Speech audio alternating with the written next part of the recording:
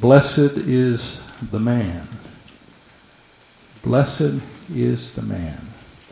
Turn in your Bibles to Jeremiah chapter 17. Be looking at verses 5 through 8. As God is speaking through his prophet, this is one of those moments where the prophet says, "Thus saith the Lord." And God speaks through his servant, laying out the distinction between one who is cursed and one who is blessed. We need to understand the weightiness of what it means to be cursed by God versus what it means to be blessed by God, as the action of God not only affects us personally, but also our posterity. You just heard in the reading of the law that God will judge to the third and fourth generation those who hate me. It's not just one generation that feels the effects of God's cursing, but several. But then those who receive the benefits of God's blessing, 1,000 generations of those who love me and keep my commandments. So this action of God, of cursing and blessing, is a very weighty matter regarding our lives here in this world. Being cursed means that you are on the path of diminishing returns. This means that no matter what you invest in life, you will not get back out of life. You will not be able to keep what you have invested in it. That is the path of diminishing returns. This is the message of vanity in Ecclesiastes. All of Ecclesiastes addresses this issue. Generally speaking, this is what the Bible calls the path to ruin. Jesus presents it this way: what if a man gains the whole world? If you have invested your time and energy so that you can gain the whole world, and yet you forfeit your own soul, so everything that you have tried to secure through time, through your energy, you cannot secure it. You cannot keep it because you forfeit your own soul. You forfeit your own life. You are permanently separated from everything you have strived to secure. This is actually the image of Job losing everything he had sought to gain in this world prior to God coming to his aid. Job lost all his wealth, his children, and even his health as one who strived to secure these things through righteous living. This is the futile plight of any man who places his faith in his own strength, no matter how noble or upright they are in the eyes of their peers. Recognizing that our problem is that we have a sinful nature and that we are prone to sin and rebel against God. On the other side is blessing. On the other side is blessing. To be blessed is to be on the path of increasing returns, culminating in eternal fellowship with God in heaven through Jesus Christ. Think about that. Increasing returns culminating in eternal fellowship with God in heaven through Jesus Christ. Now, this blessing that God gives to us may not appear to be the same blessing that the world approves of in this life. It may not look like blessing to the eyes of the world, but it does to the eyes of God. The Apostle Paul writes, and if you have your Bibles open, you can turn there. Put a finger in Jeremiah chapter 17. This is 2 Corinthians 4, verses 16 through 17. The Apostle Paul writes, "Therefore we do not lose heart. Though outwardly, physically, we are wasting away, yet inwardly we are being renewed, made new, strengthened day by day. For our light and momentary troubles are achieving for us an eternal glory that far outweighs them all." An eternal glory that far outweighs any troubles, any difficulties, any trials that you can go through in this life. This is the message of the gospel, the good news that Paul lays out in Ephesians 1, verses 3 through 8. You can turn there if you like. Paul writes, "Praise be to the God and Father of our Lord Jesus Christ, who has blessed us in the heavenly realms with every spiritual blessing in Christ." This is the eternal glory he's speaking of here. God has blessed us in the heavenly realms with every spiritual blessing in Christ. For He chose us in Him before the creation of the world to be holy and blameless in His sight. In love, He predestined us to be adopted as His sons through Jesus Christ. In love, meaning that this is God's action towards us, not even a hint of our action towards Him. This is God working towards us out of love.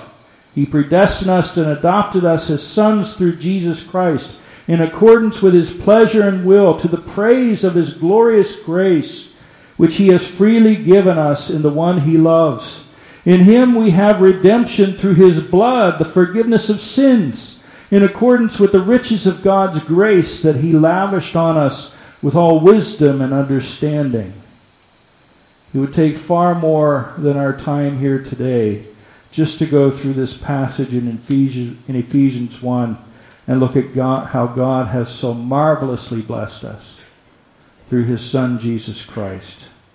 To be sure, it is God who increases your joy and secures what He has given you as you place your faith in Him, which is the other side of the book of Job. It is the latter side of the book of Job.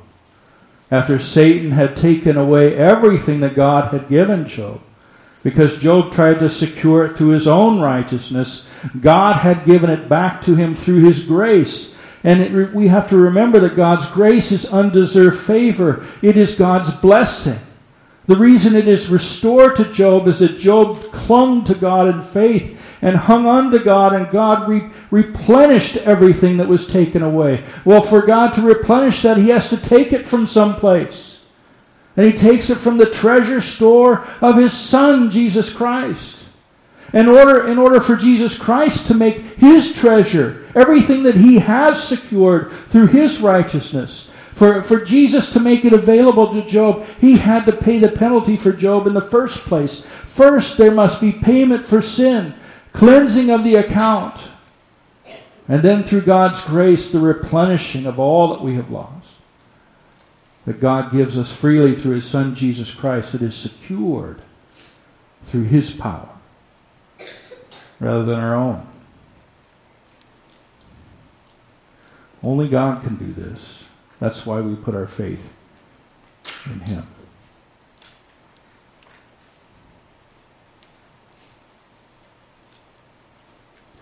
So let's look at our text. Jeremiah 17, 5 through 8.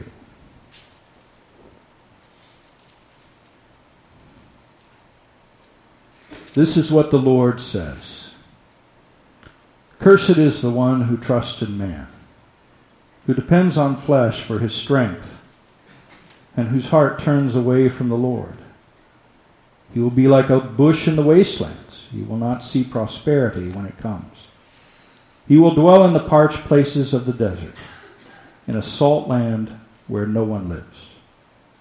But blessed is the man who trusts in the Lord, whose confidence is in Him. He will be like a tree planted by the water, that sends out its roots by the stream. It does not fear when heat comes. Its leaves are always green. It has no worries in a year of drought, and never fails to bear fruit. Let's pray. Father, please instruct our hearts through your holy word. We know that it is living. May its life bring us life and live and work in us what is pleasing to you. We ask in Jesus' name. Amen. Some have said the best gift a man can give to the world is to be a good father. The best gift a man can give to the world is to be a good father. The problem is that not every man is a good father. Not every child is born into a loving home, as our news media likes to remind us. And that's just of what we see on the television or on the internet. We know that it goes deeper than that. But what is a good father? You can ask someone who is a father, are you a good father? And they would say yes. You ask their children, they may say no. What is a good father? Who determines what is good? So I want to tweak the statement a little bit. The best gift a man can give the world is to be a godly father. Hear it again. The best gift a man can give this world is to be a godly father. I don't use the word godly in a moralistic way here, where a man strives to use the law of God to pharisaically condemn or berate others. But he uses God's law in a gracious and loving way to instruct and correct in all righteousness, pointing his spouse and children and neighbors to Jesus.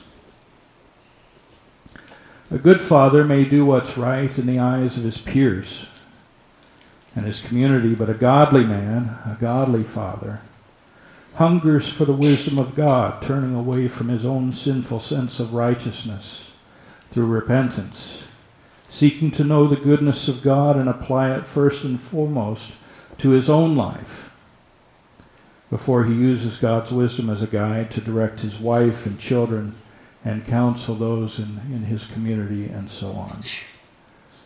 What a blessing it is to have a godly father. King Solomon seemed to understand this difference between being cursed or blessed by God, exemplified in Proverbs, by one who either seeks folly or wisdom. And the reason this is so important is Solomon understands that these are eternal matters. This is not something that you get tripped up on today and you can correct tomorrow. These are eternal matters. If you go down the path of folly, it is the path of diminishing return. It will end up in ruin. For those who travel that path, their final destination is separation from God, and that is eternal separation from God. It's not just for a season. It's not even for 1,000 years or 10,000 years. It is permanent. On the other side is God's blessing, the one who seeks the wisdom of God. And that too is eternal. You're eternally, forevermore in the presence of God, your Creator, enjoying the life and power and knowledge that is His, which is given to you freely forever. It is the joy of the Lord forever. It is the despair of hell forever. And so folly and wisdom are extremely weighty matters in His eyes, and He wants to make sure that His Son understands how precious, how important wisdom, God's wisdom, truly is. Folly is when a man says in his heart, there is no God. Hence, when you look at your Bibles and you look at verse 5 of Jeremiah 17, this is what God says about it. He says through Jeremiah, this foolish man is the one who trusts in man. He trusts in man. Who depends on the strength of the flesh rather than the Spirit of God. This is the man who is satisfied with his own abilities and does not believe he needs any divine help. We look at Job and we think, Job is a righteous man, and he was. He was a righteous man, but was he putting his faith in God for salvation? Or was he trying to do this in a Pharisaical manner? Was he trying to achieve righteousness by his own strength? If he was going down that road, even as righteous as he was, it's still going to end in ruin. Because our power is not sufficient. Only God's grace is sufficient. So this is the one, the fool, who is enlightened by the knowledge of the world and forsakes the wisdom of God. You strive to find the answers in humanistic teachings of mankind, even though reason fails you as your mind cannot truly comprehend the infinite things of God. We do not understand the mysteries of the universe. We only know what we're taught through the ages. Each generation passes on what it has learned to the next generation. And yet can we understand, can we comprehend the eternal mind of God? No, we cannot. We do not know of life beyond this world, even though we keep looking to the stars instead of looking to God as our Creator. God says to the prophet in verse 6, this man is like a shrub in the desert, and shall not see any good come. He shall dwell in the parched places of the wilderness, in an uninhabited salt land. This is God's curse, and it is utterly horrible to contemplate. It is the curse of diminishing returns. You are so focused on this little patch of property called your life that you can't even see when God's goodness, when God's love is manifest right in front of you. We see it in creation. We look at the crops outside. We look at the trees and the grass and everything. And when we see it parched, we see the crops shriveling up. And they're shriveling up because they're trying to hang on for life. The drier it gets, the more they shrivel up, and then they actually start destroying themselves. They burn from the bottom up with the corn and the beans. They start burning themselves to try and maintain life in whatever life they have left, until eventually everything is burned up and it dies. It's a horrible sight. It's a sight no farmer ever wants to see. Because that which you have invested in, that which you have poured your life into, has died. It is gone. It is done. And it will produce no fruit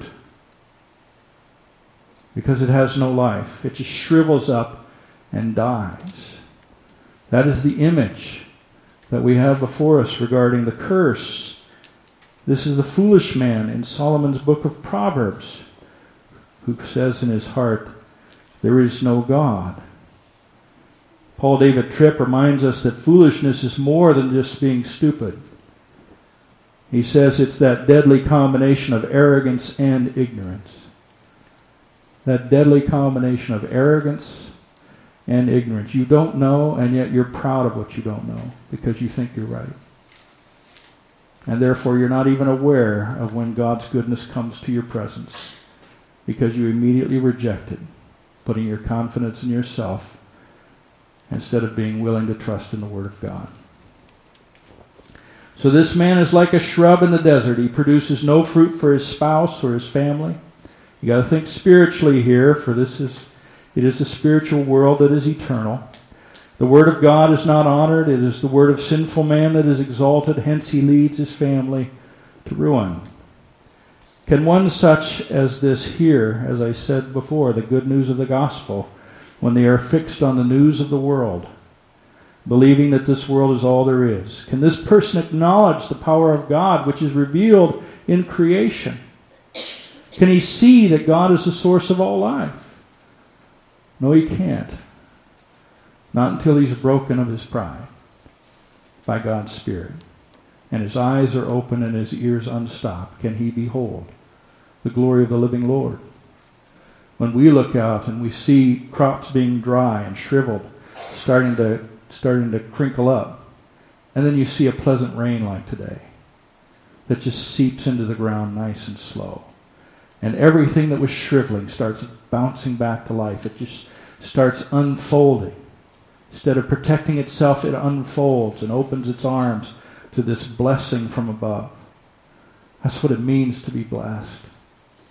To receive this blessing from heaven. Throughout the book of Proverbs, Solomon relays to his son how precious wisdom is above all else. Gold, silver, everything that you would deem precious in this life, it doesn't even compare to the wisdom of God. Because God's wisdom is a source of life for us. And yet, did Solomon live what he preached? Did he rely upon the wisdom of God, or did he seek wealth and privilege from the world towards the latter part of his life? There is the initial desire for God's wisdom, but there can come a time when we are prone, due to our own sinful pride and our own arrogance, to place our faith in our own strength, to place our faith in our own knowledge, and dismiss the wisdom of God, forgetting that we need to remain dependent upon His wisdom, even as a little child remains dependent upon their parents for protection and provision. We need to remain that way. And yet pride always seeps in and says, you don't need God. You don't need His Word. You don't need His fellowship. You don't need to pray. You don't need any of these things because you've got this world taken care of by it. You can do this all in your own strength. And when we go down that road, remember that that is the road to ruin, because we don't have the power to overcome that which is not only within ourselves, but the evil one who is in this world. Luther said for a reason, on earth is not his equal. If you think that you can contend with the evil one and win, you are sadly mistaken. There's only one who has overcome him, and that is Jesus Christ, our Lord and Savior. So we need to remember. We need to remember how much we need to depend upon God, His Word, and His power. David Tripp states, the fatal flaw of human wisdom is that it promises that you can change your relationships without needing to change yourself. He says, every painful thing we experience in relationships is meant to remind us of our need for God, that childlike faithfulness, that childlike trust in God. And every good thing we experience is meant to be a metaphor of what we can only find in Him. We settle for the satisfaction of human relationships when they were meant to point us to the perfect relational satisfaction found only with God. Hence, in contrast to God's curse is God's blessing. We've been talking about it. The same imagery is found in Psalm 1 as it is here in Jeremiah and several places in Scripture that denote God's spiritual blessing. It's like a tree being near a stream of water. You see it there in verses 7 through 8. Blessed is the man who trusts in the Lord, whose confidence is in Him. He will be like a tree planted by the water that sends out its roots by the stream. It does not fear when heat comes. Its leaves are always green. It has no worries in a year of drought and never fails to bear fruit. This image of a well-watered tree that you see here in this world represents what God does in your life spiritually through His holy Word, through the Spirit working through His Word. When you place your confidence in Him, He blesses you, which means that He's always providing for you. One of my favorite passages in all of Scripture is in Genesis 22, where Abraham is taking his son Isaac, and God calls upon Abraham to place his son on the sacrificial altar. This is God's promise. This is God's blessing manifest in Isaac, that through him all nations will be blessed, even as it is through you. I will bless the nations through your son.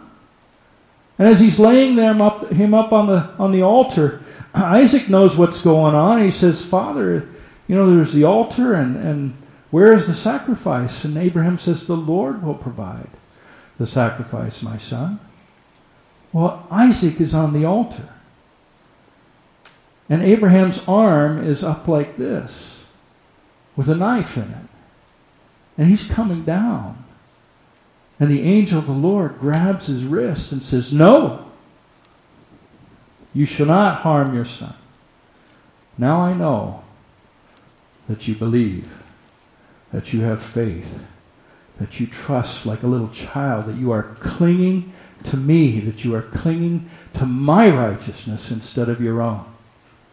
Now I know. And Abraham lifted up his eyes and beheld a ram caught in a thicket, the lamb that God had provided as a sacrifice for his sin.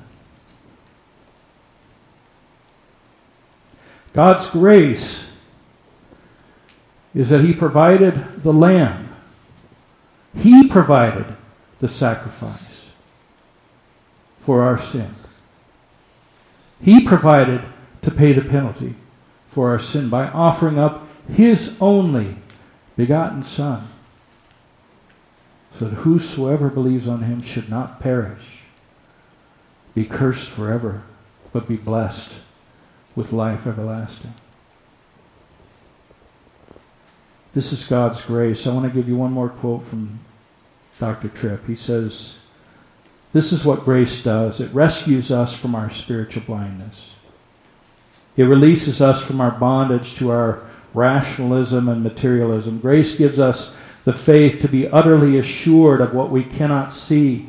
It frees us from refusing to believe in anything we cannot experience with our physical senses.